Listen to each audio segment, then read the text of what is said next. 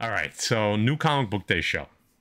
So guys, this is where we're picking the top 10 books of the week, top 10-ish, right? It's never 10 on a dot. Top 10-ish books of the week. And this is where the defects are picking for the story, for the cover, or a little bit of speculation, okay?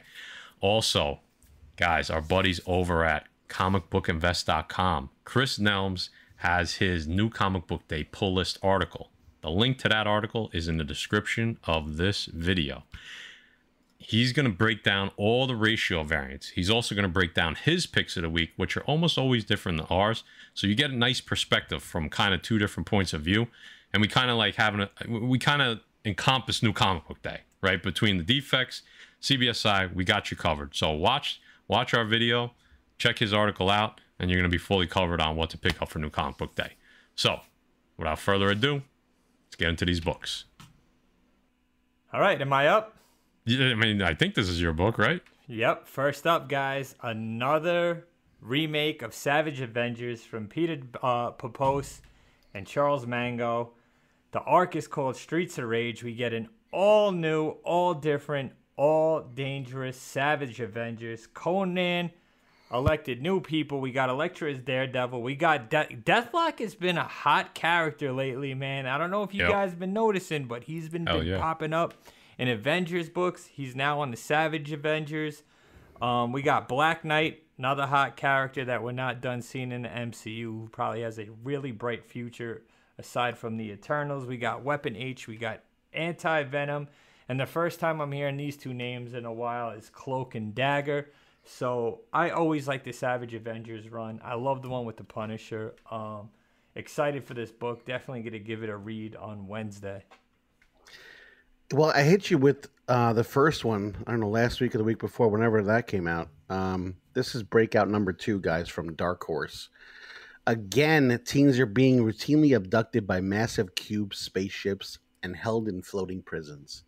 This is Jay's favorite book, by the way. The adults have given up, but Liam Watts and his friends won't sit by any longer. Now, they're planning a prison break to free his brother. Yeah, they got his brother. You heard that right. But when Cube Abduction Raids takes on one of their own and threatens their mission, will Liam's crew be ready in time to pull off this high-tech heist, or will it come crashing down? The first book was good, guys. I read it. It was nice. I can't wait to see what's going to happen in the second. So it's a cool story. All right. People aren't liking the first two picks. They're saying pass. They don't like Savage Avengers. I mean, come on. All right. Let's keep moving. I get it. I'm not a fan of Conan, dude. Like, he just doesn't fit. But I mean, the rest of the team is cool.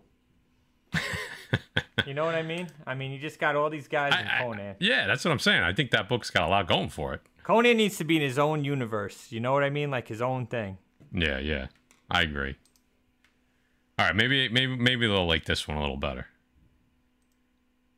From Image, I Hate This Place, number 1, originally titled Fuck This Place, but obviously they had to change that for obvious reasons.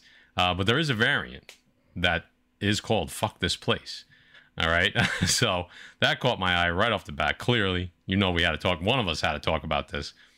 From writer Kyle Starks. Okay, this is for fans of Gideon Falls and Homesick Pilots, 2 super, super hot series, right? So here's a little synopsis. Trudy and Gabby inherit a farmhouse that apparently attracts the supernatural.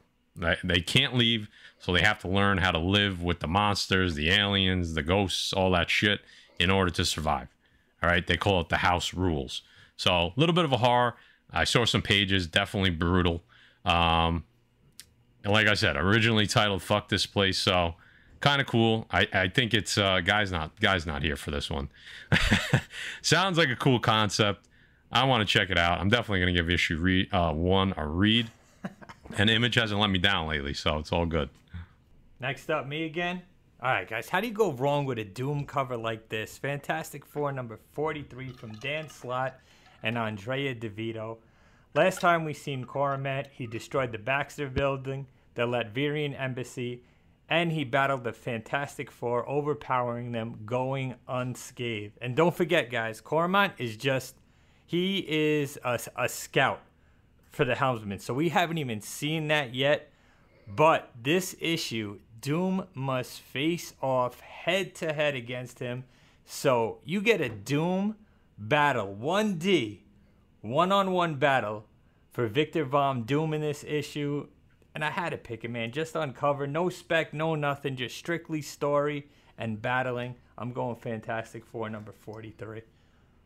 How could you go wrong with a Doom cover? You can't. You can't. There was a ton of other books on here that were spec books that we'll talk about later, but look at this cover, man. This cover is dope. All right, Guy Forge. Hit him with the second pick of yours. Yeah, I went with solely a cover by two with the second one. Archie Comics is setting the stage for the return of everyone's favorite freak magnet, Paul Patton. In the Fox Family Values #1. Coming to comic shops and digital retailers May 18th, the new one-shot comic will follow the adventures of the Pattons, the Fox, She-Fox, and their son Ghost Fox as they try to be the best hero family of foxes they can be. This is solely a cover by. I can't wait to see what it's going to be when I open it up, but looks like a dope cover to me. Oh, God. All right. Wow. From DC, Shadow War Zone #1. It's basically a special issue that showcases the spread and impact of the Shadow War on the DCU. Also features the new villain Angel Breaker, who has ties to Ghostmaker. Sounded like the solicitation sounded pretty cool, but there's some awesome covers. That's why I picked it. The 1 in 25 is so dope, but that 1 in 50 Days of Future Past homage is fantastic. I loved it. So, it could be a cool story, but I was looking at the covers on this one, so want to show DC a little love. Guy Forge, hit him with the honorable mentions.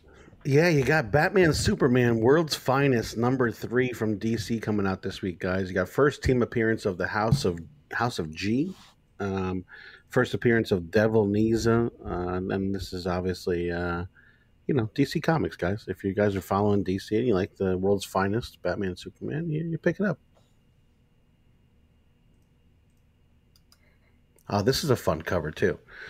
This is Duo #1 from DC, guys. Reintroduction of the milestone character Zombie, now named Duo. So, it's a pretty Milestone cool books are hot, too, man. We see almost every character is out now. Oh, that might be everybody, right? Or no? It's getting close. Yeah, it's getting close. It's definitely getting close. Yeah, you missed the New Hampshire show. You missed, there was 2 special guests. It was 2 weeks ago, so go check it out. Guys, Fables 151 from DC Comics. This continues where Fables left off in 2015. The solicitation hints at a new adversary in this book, so pretty cool. Looks like somebody we know.